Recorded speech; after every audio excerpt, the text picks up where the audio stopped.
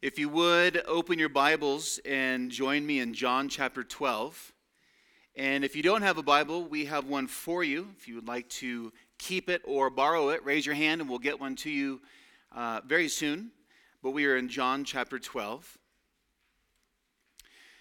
Before I read our text to begin the message this morning, we are in the 35th sermon of walking through the Gospel of John together. And by way of reminder, as I prepare to read our passage for today, there's a big transition taking place in the Gospel of John in the life and ministry of Jesus. So, the end of chapter 11 and all of chapter 12, where we find ourselves this morning, is the closing of Jesus' public ministry and the beginning of his private ministry, so to speak, where he's about to go to the Last Supper and for the next 5 or so chapters is going to be teaching his disciples. So we're at this transition point. And so a lot of significant things are taking place.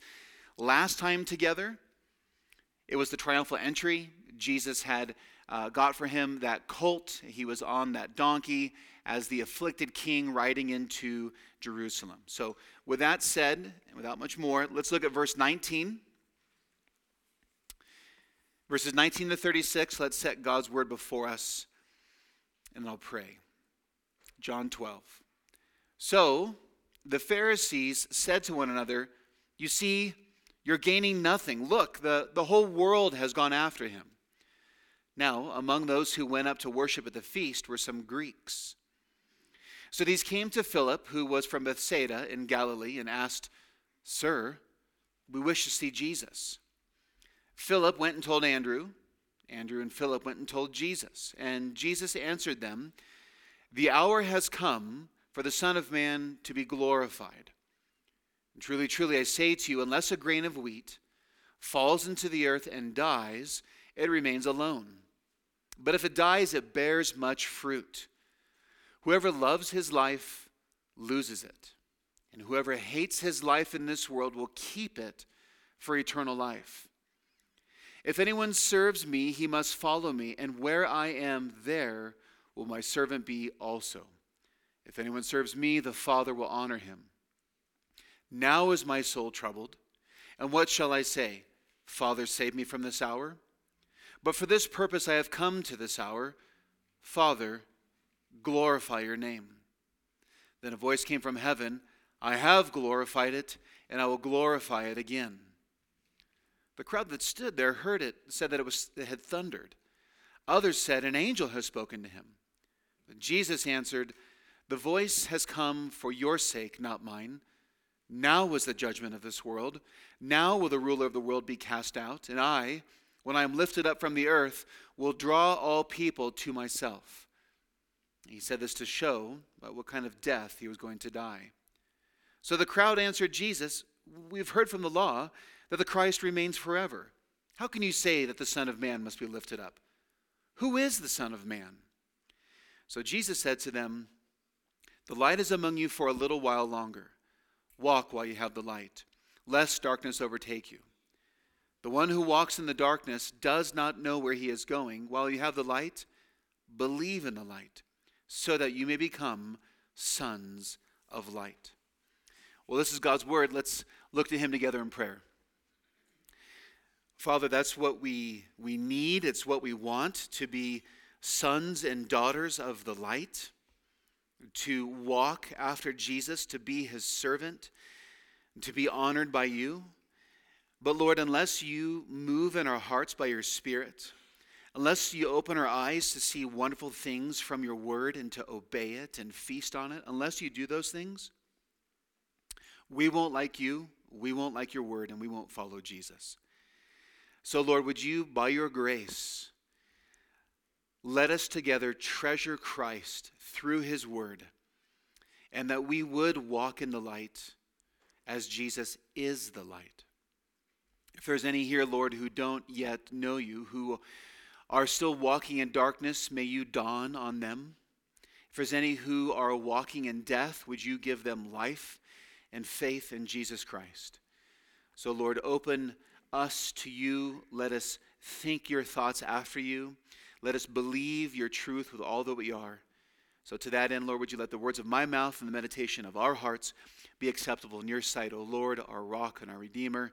All of God's people said, amen.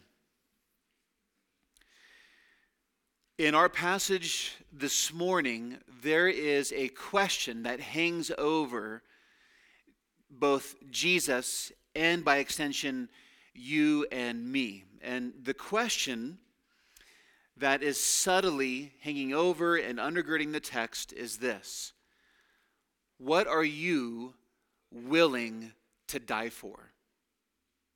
I don't know how often you maybe truly think and feel that question. What are you willing to die for? There's another question, the opposite, is what are you willing to live for?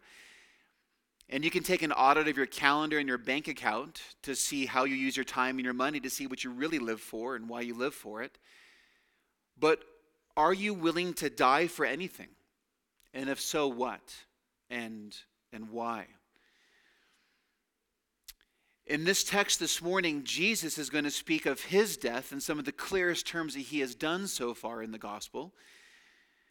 But there's also a response demanded of us, specifically demanded of you. And so we will hear what Jesus has to say. And so as we're looking at what he says, these questions are hanging over our heads, both of Jesus, because Jesus is willing to die for something, because he's willing to live for something. The question is, are you? And if you are they the right things? So to look at those, our outline this morning, if you're taking notes, comes in three parts. Here it is. Number one, we're going to see in verses 19 to 26, Jesus' life-giving death. And from there, we'll move into verses 27 to 33, and we'll look at Jesus' troubled soul. And then our time will close in verses 34 to 36 with an admonition to you and me: believe in the light while you have the light. Well, without further ado, let's jump back at verse 19 here in John 12. I want you to notice the context of how the Pharisees, what they say and how they respond to Jesus on the colt going into Jerusalem and people taking off palm branches, waving them in the air and putting them on the ground. Listen to how the Pharisees respond, and then look what happens next in terms of who shows up. So see if you can make these connections. So the Pharisees said to one another, "You see, you're gaining nothing. Look, the world has gone after him." Now look at verse 20. Now among those who went up to worship at the feast were some Greeks. That's the world. So these Greeks came to Philip, who was from Bethsaida in Galilee, and asked him, "Sir, we wish to see Jesus." Philip told Andrew. Andrew and Philip told Jesus, and Jesus answered them. In classic Jesus style, he appears to not address the Greeks at all, but uses their arrival and request to see Jesus as an opportunity to teach more truths about him. So let's look at what Jesus says in verse 23. "The hour has come for the Son of Man to be glorified. Truly, truly, I say to you, unless a grain of wheat falls into the earth and dies, it remains alone. But if it dies, it bears much fruit. Whoever loves his life loses it. And whoever hates his life in this world will keep it for eternal life. If anyone serves me, he must follow me. And where I am, there will my servant be also. If anyone serves me, the Father will honor him." All the way that we have been following Jesus together in the Gospel of John, there has been a refrain, almost every chapter, that we've heard, either from Jesus himself or when John, the narrator, slips in and says something, it's this refrain: "His hour was not yet." Or Jesus saying all the time, "My hour is not yet." And now, in this cataclysmic moment of transition, of change, Jesus now utters the words that have been expected with a pregnant-like expectancy since the fall. Jesus says, "The hour has come for the Son of Man to be glorified." And what is astonishing, as I've pointed out to you already, is that Jesus says this in response to two Greeks, that is, two non-Jews, non-ethnic Israelites, have come to request to speak with Jesus, and Jesus doesn't even appear to acknowledge them. However, these Gentiles, these non-Jews, their request to speak with Jesus prompts Jesus to make this statement. What's going on here? The rumor of the gospel of the kingdom of God is now beginning to bear fruit even among Gentiles. So it's not just this fruit-bearing moment among the Jews, or even when Jesus crossed over into Samaria, the half-Jews. Now the gospel has gone out virally into the boundaries beyond Israel itself, and now Greeks or Gentiles are coming to see Jesus. And so now that prompts Jesus to say, the hour has come. The hour to be glorified is here. And look at the imagery that Jesus uses to explain his hour. It's not entirely what we would expect. The crowd hears what Jesus says and they don't get it, but look at what his hour is. Verse 24. Truly, truly, I say to you, unless a grain of wheat falls into the earth and dies, it remains alone. But if it dies, it bears much fruit. This, of course, is a paradox, and Jesus speaks many paradoxes in this passage, which we'll look at. But the paradox, of course, here is Jesus speaking of himself, is that paradox of all paradoxes, his death is going to give life. And that's impossible with man, but it's not impossible with the God-man. And so this paradox, you know a paradox, it's an absurd statement. It appears self-contradictory. It appears impossible, but it's absolutely true. It's utterly true in reality as it really is. And so the paradox is that death will give life. Someone else's death will give you life. And the paradox is not just one for one, that the one death of Jesus, the one man, will give one life to someone else. No, somehow Jesus is claiming, like the seed, like the wheat, that when he goes into the ground, that his death will give abundant and overflowing life to many. So the imagery he uses is the seed. You hold a seed in your hand, and a seed will stay a seed and continue to be a seed until it is buried. And only after it's buried, and once it's buried, and only after it's buried, then does that seed come to life. And so Jesus' analogy, his metaphor, is that the seed is going to be him, that as a seed is sown, the one grain of wheat produces a crop. Jesus will be sown into the ground, and he will have a fruitful harvest. Plainly, Jesus is teaching that his death is required to give you life. All of us are shopping for life in one way or another. Not just eternal life, but quality of life. It's your relationships. It is your academic pursuits. It's your vocational pursuits. It's the children you have, the children you don't have. It's what you do with your recreation and your time. We are all pursuing life. We want life to feel a certain way. We want life to give us things. And then we also think that we can do things to live forever. But here we discover that there is a type of life, quality of life, and duration of life that Jesus' death and his death alone is required to give you true life. But so powerful is Jesus' death, so powerful is his resurrection from the grave, that the death and burial of Jesus for our sins and his resurrection is nothing less than unending life for countless multitudes of people to a world without end. So it's not one for one death for one life. No, Jesus is the one grain, the one seed that goes in. And when Jesus goes into the grave, what will come is millions and billions of people devoted to Jesus Christ. Here's what that means. If you want life, you must look to Jesus' death. There is no life apart from the cross of Christ and his atonement for our sins and in our place. So Jesus is teaching his death is required to give you life. So if you want life, you must look to Jesus' death and keep looking at his death. In fact, sit at the cross and stare at his empty tomb for eternal life. But here, friends, is where Jesus turns this cosmic truth, this glorious gift and gracious reality to offer life, he turns it back on us. And it happens in verse 25. Look at what Jesus says. Whoever loves his life loses it. And whoever hates his life in this world will keep it for eternal life.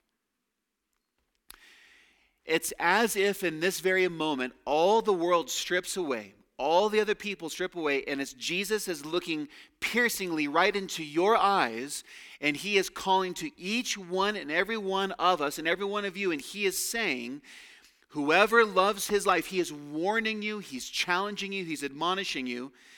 Whoever loves his life loses it, whatever that means, and whoever hates his life in this world will keep it for eternal life, whatever that means. Jesus is grabbing you by the collar. He's holding you by the face. He's looking into your eyes, and he is challenging you with regard to your attitude and your relationship with your life in this age, in this world. The Gospel of John is clear. The world lives in darkness and likes it. The world does not come to the light. And so what he's getting at is that if your affections are for the things and ways of this world more than the next world, more than following Jesus in this world, then you may not have or don't have here, you lose your life eternally. So for example, John, who's writing this, recording what Jesus says, will later tell us in 1 John chapter 2, verses 15 through 17, listen to this description of helping understand what the Christian's relationship is to the world. So we keep working with this. Verse 15 of 1 John 2. Do not love the world or the things in the world. If anyone loves the world, the love of the Father is not in him. For all that is in the world, John continues, the desires of the flesh, the desires of the eyes, the pride of life is not from the Father, but is from the world. And the world is passing away along with its desires, but whoever does the will of God abides forever. So whatever John means by the world, he's speaking into our hearts about our attitude and relationship with all the things that the world has to offer. And the end of 1 John 2:17 indicates that the world is passing away. It's temporal along with its desires. And a new world is coming, the eternal one. And whoever does the will of God will abide forever on the new heavens and new earth. So this is another paradox. The paradox of John 12 is that if you love your life, then you need to hate your life in this world. But if you love your life in this world, you actually hate your life because eternal life is at stake. Clear? Still not clear. It's this paradox. To love this world will to lose the next eternally. To hate your life in this world, you will gain it eternally in the next. So what does he mean? You see, to hate this world is to reject all that this world, in all of its rebellion to Jesus, it's to reject all of it so that you can gain eternal life. Okay, so James has something to say about this. James 4:4, he also bears witness to what John and 1 John and now James 4:4. James tells us, he chimes in and he says, do you not know that friendship with the world, listen to this word, is enmity with God? That word enmity, we don't use it very often, but enmity is one of the strongest words in the English language to describe hostility and warfare between two parties. James says, don't you know, meaning that you should know, that to be a friendship with the world is enmity with God. Therefore, James continues, whoever wishes to be a friend of the world makes himself an enemy of God. Okay, so what's going on? In all of these cases, whether it's the Gospel of John or 1 John or James or other passages we can marshal, to say you hate the world does not mean that you're supposed to hate the physicality of the world. You're not supposed to hate rocks and rainbows and waterfalls and flowers and beaches and waves and more. It's not what he is saying. You're not to hate creation. God made creation very good. It has fallen, to be sure. A new creation is coming. But there's an idea that has slipped into Christianity that the spiritual is good and the physical is bad. That's not correct. That's false.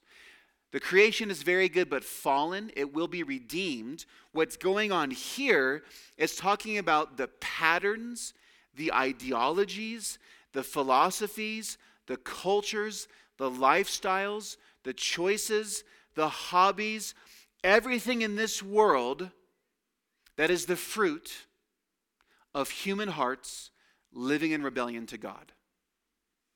So world is metaphorical of cultures, political systems, ideologies, and philosophies. It's everything that is in rejection to the gospel of Jesus Christ. Let me put this differently. To love your life in this world means that you are more at home in this world than the hope of the next. And the things that this world has to offer, you find more satisfying than the hope of the next.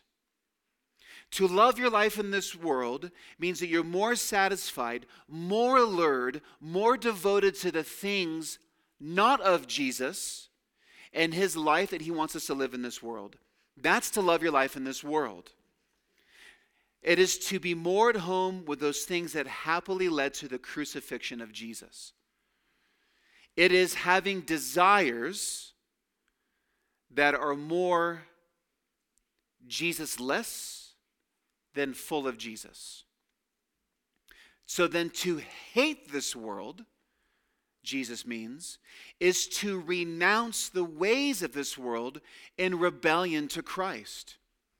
It's to renounce thinking that is indifferent of Jesus. It is feelings that are in rebellion to Christ. It's the attitudes that reject Jesus.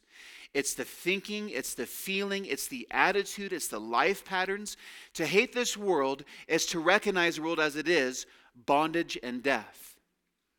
You see, to love your life in the world is to disregard Jesus, King Jesus, and the way that he wants you to live in the world, how he wants you to organize your life in the world. It's to think that Jesus is maybe a supplemental add-on that you can kind of sort of have him as an appendage to your life, that maybe you speak to him when life is hard or you don't have anything better to do.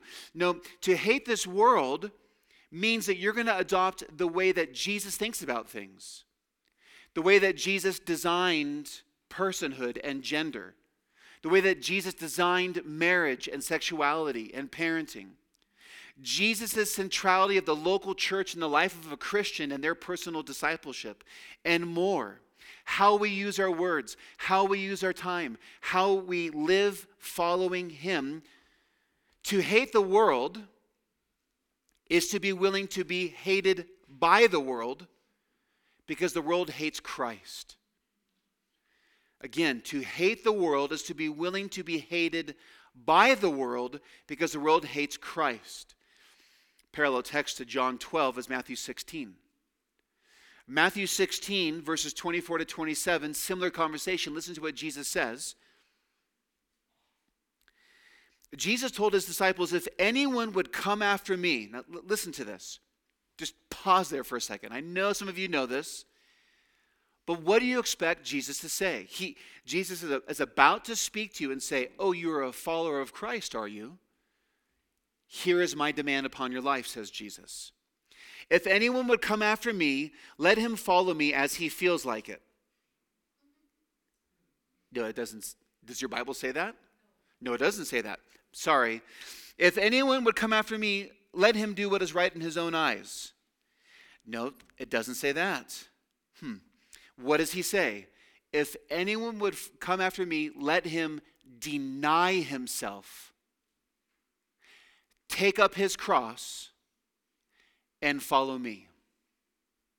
For whoever would save his life will lose it. That's the denying yourself. And whoever loses his life for my sake, taking up your cross, will find it. Life is found in cross-bearing followership of Jesus. Not what's doing what we feel like or what's convenient, but it's taking up both the cross and Jesus' yoke and following him. There's a cost here. I'm still in Matthew 16, verse 26. Jesus continues, for what will it profit a man if he gains the whole world and forfeits his soul? Or what shall a man give in return for his soul? For the Son of Man is going to come with his angels in the glory of his Father, and then he will pay each person according to what he has done. So listen, all of this talk about hating the world in John and 1 John and James and Matthew, here's how you should not misunderstand this. Hating the world does not contradict it at all the command to love your neighbor as yourself. Hating the world does not give you permission to not be a good Samaritan and go to the most unlikely person who is the opposite of you and show them the love of Christ. That's not what hating the world is. Hating the world does not cancel out the command to go into all the world and make disciples of Jesus. Hating the world doesn't mean we go hide in our homes and just wait for Jesus to come back. That's not what he's talking about. We're talking about allegiance. Does your calendar, does your wallet, does your heart affections reveal that your ultimate allegiance is to King Jesus or someone or something else? A wife, a husband, a kids, job, or more. Listen, there are many good things that there's a danger that we have. A relationship, school, work, whatever it is, hobby, we can worship something or we can worship with something. All of life is meant to be a vehicle of worship, but we can turn good things into ultimate things and begin to make that object deified. And we begin to live for it rather than for Christ. So to hate the world means that our devotion is ultimately to King Jesus and what King Jesus says. It's rejecting the attitudes and beliefs of the world under the sway of Satan.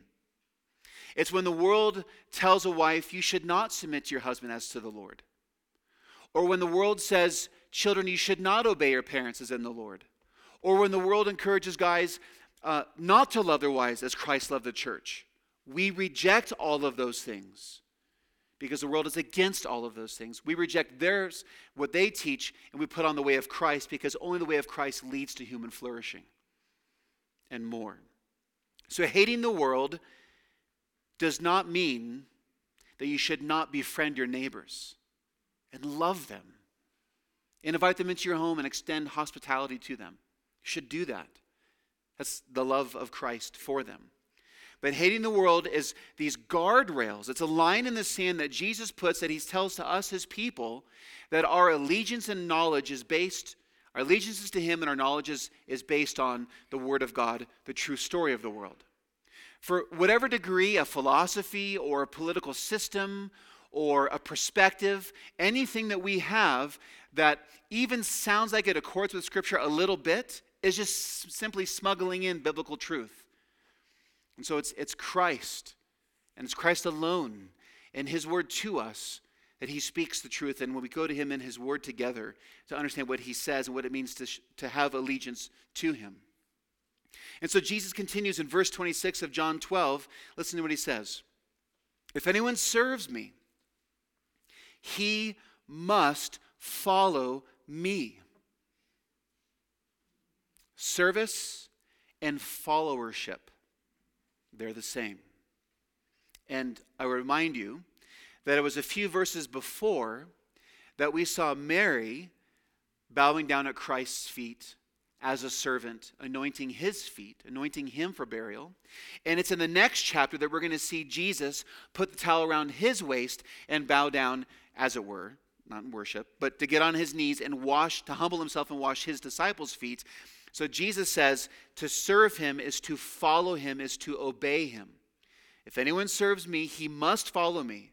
And where I am, there my servant will be also. If anyone serves me, the Father will honor him. So we put on the ways of Jesus. We put on the beliefs of Jesus. We follow Jesus on Jesus' terms. We live our lives on Jesus' terms. We put on the character of Christ, and it's to know and follow him. And he tells us in the book. He tells us in the book. And there's another paradox here that we're going to return to at the end. But the paradox is the last words of Jesus in verse 26. If anyone serves me, humble servitude, the Father will honor, exaltation. We'll come back to that at the end. But now let's move to the second point. Jesus' troubled soul, verse 27. Jesus continues, now is my soul troubled, and what shall I say? Father, save me from this hour. But for this very purpose I have come to this hour. Father, glorify your name. Then a voice came from heaven. I have glorified it, and I will glorify it again. The crowd that stood there heard it and said that it had thundered. Others said, an angel has spoken to him. But Jesus answered, this voice has come for your sake, not mine. Now is the judgment of this world.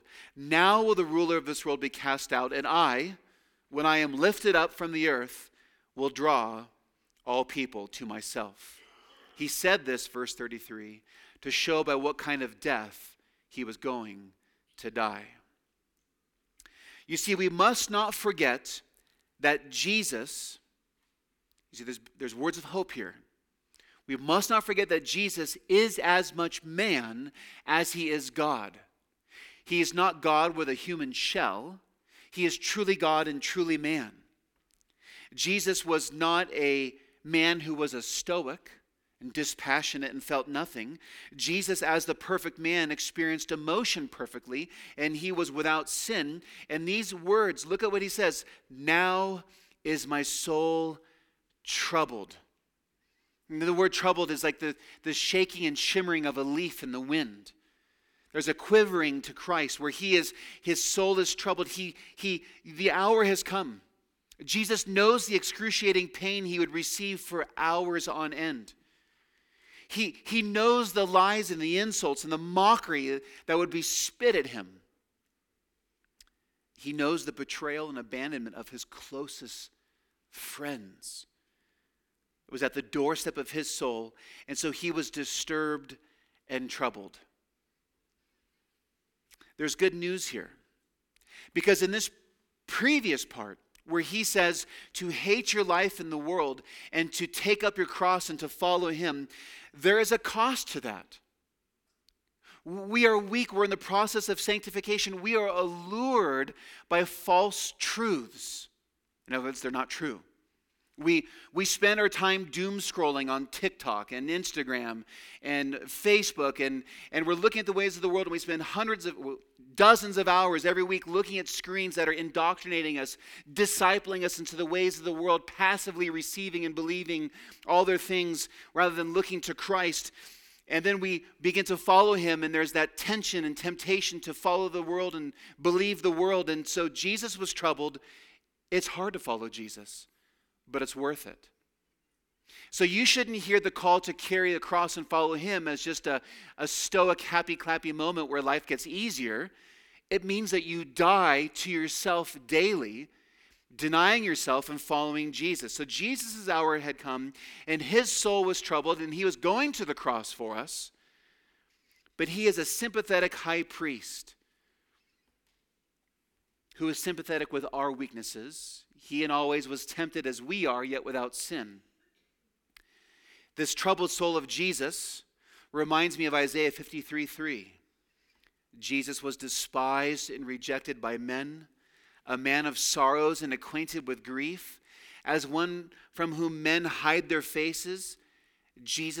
He was despised and we esteemed him not. But what did Jesus do? Did he know the cross was on the horizon and turn and run? Jesus played the man. Jesus cloaked himself in courage. He was resolute. He would not forsake his Father nor the mission that Father, Son, and Spirit had planned. But don't miss it. In the very moment of his troubled soul is also the moment of him encouraging himself to obey God, to glorify the Father. There was a work to do, and Jesus came to work that work. This was the hour Jesus had come for, and Jesus would see that it was time well spent. And so Jesus steeled himself praying, "Father, glorify your name." And 3 times the Gospels record the Father audibly speaking from heaven. Right at Christ's baptism, at the Mount of Transfiguration, and here on the eve of the Last Supper. Verse 28, then a voice came from heaven, and listen to what God says. I have glorified it, and I will glorify it again. You see, all across Scripture, God's aim has been to exalt himself because he is worthy and worth all exaltation.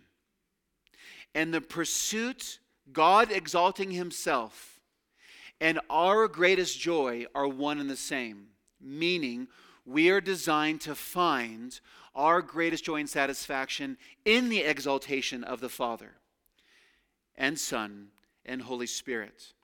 So from the Old Testament promises of Christ to come, to the incarnation of the Son, to Jesus' perfect life in our place, to this very moment in John 12, the Father has been glorifying his name because the Father has been cloaking himself, as it were, in the Son to come down and live in our place. The Son has.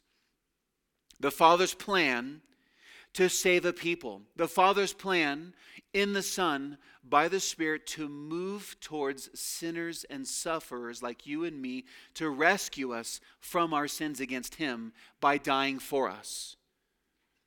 That's what kind of God he is. That's how he's glorified. God's glorification and our salvation, God's magnification and our joy, he has designed to be the same. A horse is made to run, a fish to swim, a bird to fly, and a human to glorify God, thereby finding our greatest satisfaction in life. And in verse 31, Jesus continues, now is the judgment of this world. Now will the ruler of this world be cast out.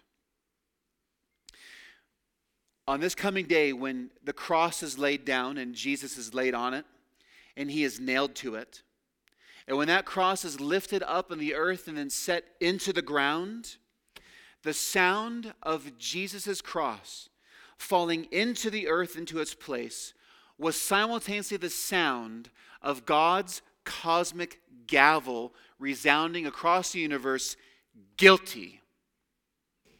But not Christ, the world. Now is the judgment of the world. God has judged the world and found it guilty for crimes worse than Adam's fall, the illegal and malicious death of the Son of God, the Son of Man. The cross was the pinnacle of all human sin, and we all participated in it. But the world, the flesh, and the devil have all been judged. And what looked like the triumph of evil was actually the exaltation of good. Put differently, the vindication of the Trinity and God's cosmic gospel plan is the judgment of the world. Specifically, the ruler of the world is cast out. As one commentator puts it, it's the dethronement of the devil from tyranny over men.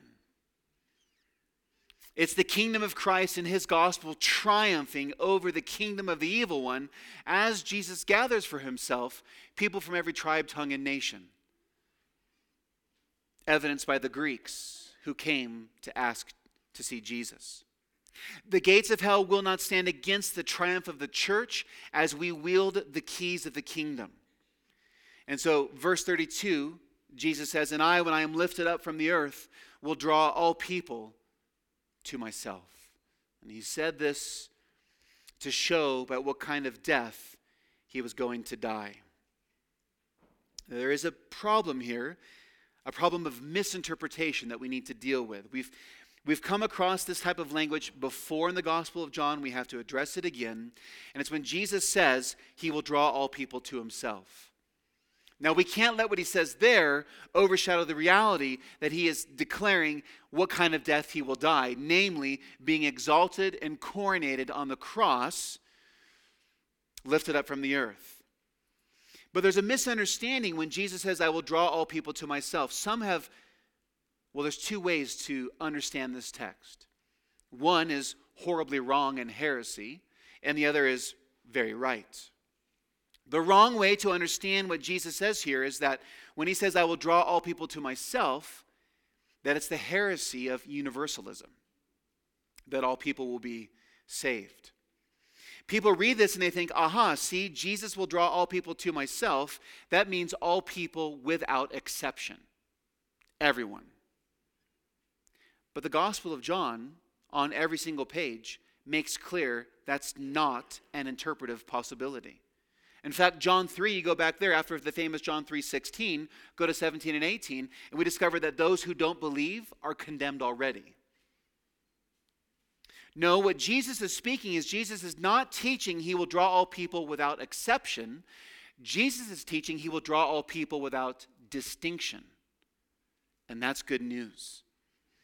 The reason it's good news is because the people of God in this transition from the Old Testament to the New Testament, from the Old Covenant to the new eternal covenant of peace, it's going to go from God's people expanding from ethnic Jews to now include ethnic Jews and Gentiles, what Revelation calls people from every tribe, tongue, and nation. That's what Jesus means. All people without distinction. All skin colors. All hairstyles. All nose shapes. All accents. All geographical regions. Jesus is an equal opportunity Savior when he brings you from death to life.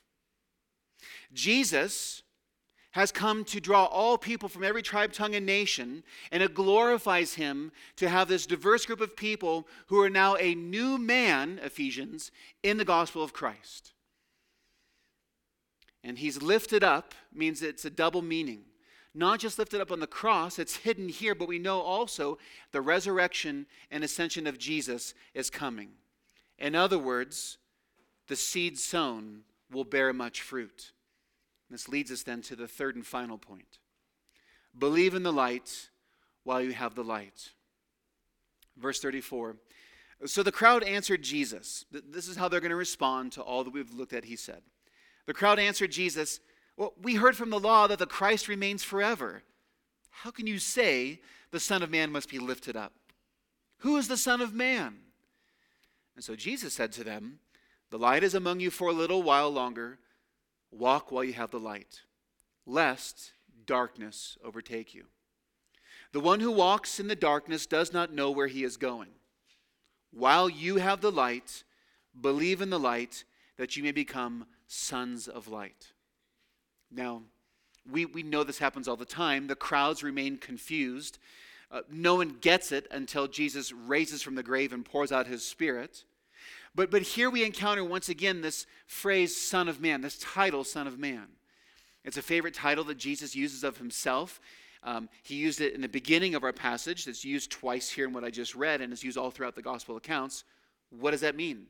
The crowd asks for us, who is the Son of Man? Let's see who the Son of Man is. The Son of Man is the Son of Man from Daniel 7. Daniel 7, verse 9. Listen to this description of who Jesus is, who you've assembled to worship this morning. Daniel 7, verse 9, Daniel's having a vision, reads, "As I looked, thrones were placed, and the Ancient of Days took his seat. His clothing was white as snow, the hair of his head like pure wool. His throne was fiery flames.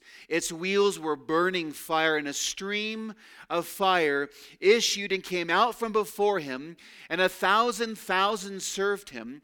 10,000 times 10,000 stood before him. The court sat in judgment, and the books were opened." Verse 13, "And I saw in the night visions, and behold, with the clouds of heaven there came one like a son of man. And he came to the Ancient of Days and was presented before him, and to him, the Son of Man, was given dominion and glory and a kingdom, so that all peoples, nations, languages should serve him. His dominion is an everlasting dominion, which shall not pass away, and his kingdom one that shall not be destroyed." That's who the Son of Man is. That's who Jesus is. Perhaps still riding on the colt, palm fronds in the background, waving before him. Maybe he is dismounted and now the Greeks have come.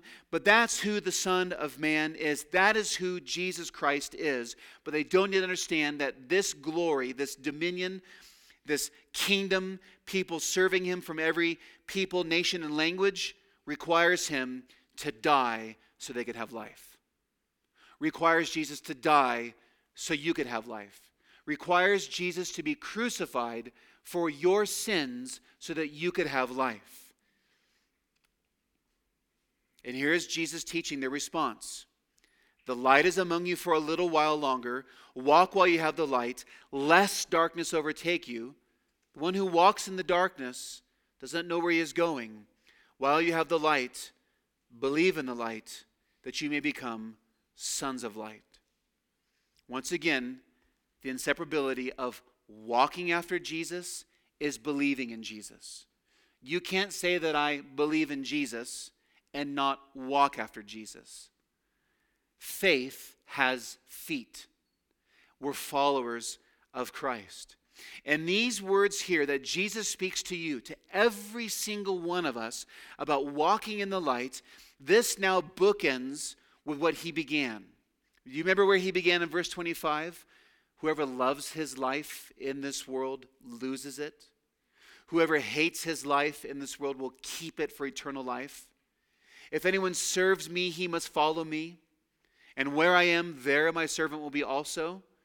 If anyone serves me, the Father will honor him."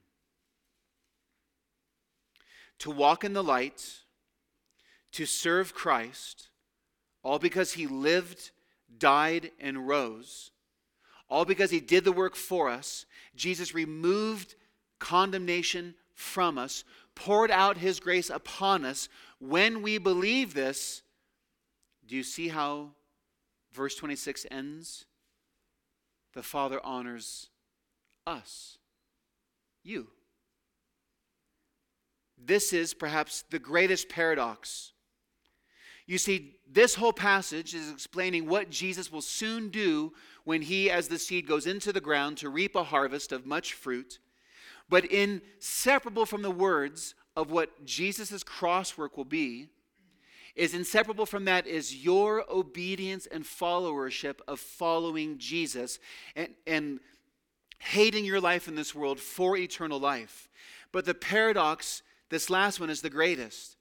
We would expect him to say that the Father will honor the Son, of course, because of what Jesus did in obedience to the Father. But no, it says, if anyone serves me, the end of 26, if you serve Jesus, the Father will honor you.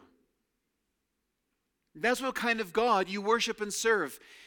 Jesus does the work, you get the honor. Undoubtedly, there's other passages we can point to where Jesus gets all acclamation and praise, to be sure. But Jesus here is appealing to your desires. In other words, to hate your life in this world is worth it beyond your wildest dreams and greatest imagination. Because the new physical world to come, the new heavens, the new earth, our new glorified bodies on it, is worth living for Christ now. Jesus is worth dying for because he thought you were worth dying for. That's the kind of God we worship and serve. Not an evil taskmaster, a gracious gift giver, the God of grace and strength and joy. So my question to you, does this passage characterize your life? Are you bearing the marks of bearing your cross, denying yourself and following Jesus daily? But here's what I don't want you to miss. The appeal for you to deny yourself and follow Jesus, to resist temptation, to choose the ways of Jesus more than the ways that you feel. To choose Jesus is all rooted in an appeal to desire. What do I mean? The net result of Christ's work in your followership is you getting honored so that Christ would be magnified, because they're inseparable. Do you serve the God who rewards those who believe in him? Do you recognize that appeal in the gospel? Listen, this brings to mind a favorite passage of mine in the opening words of C.S. Lewis's essay called The Weight of Glory.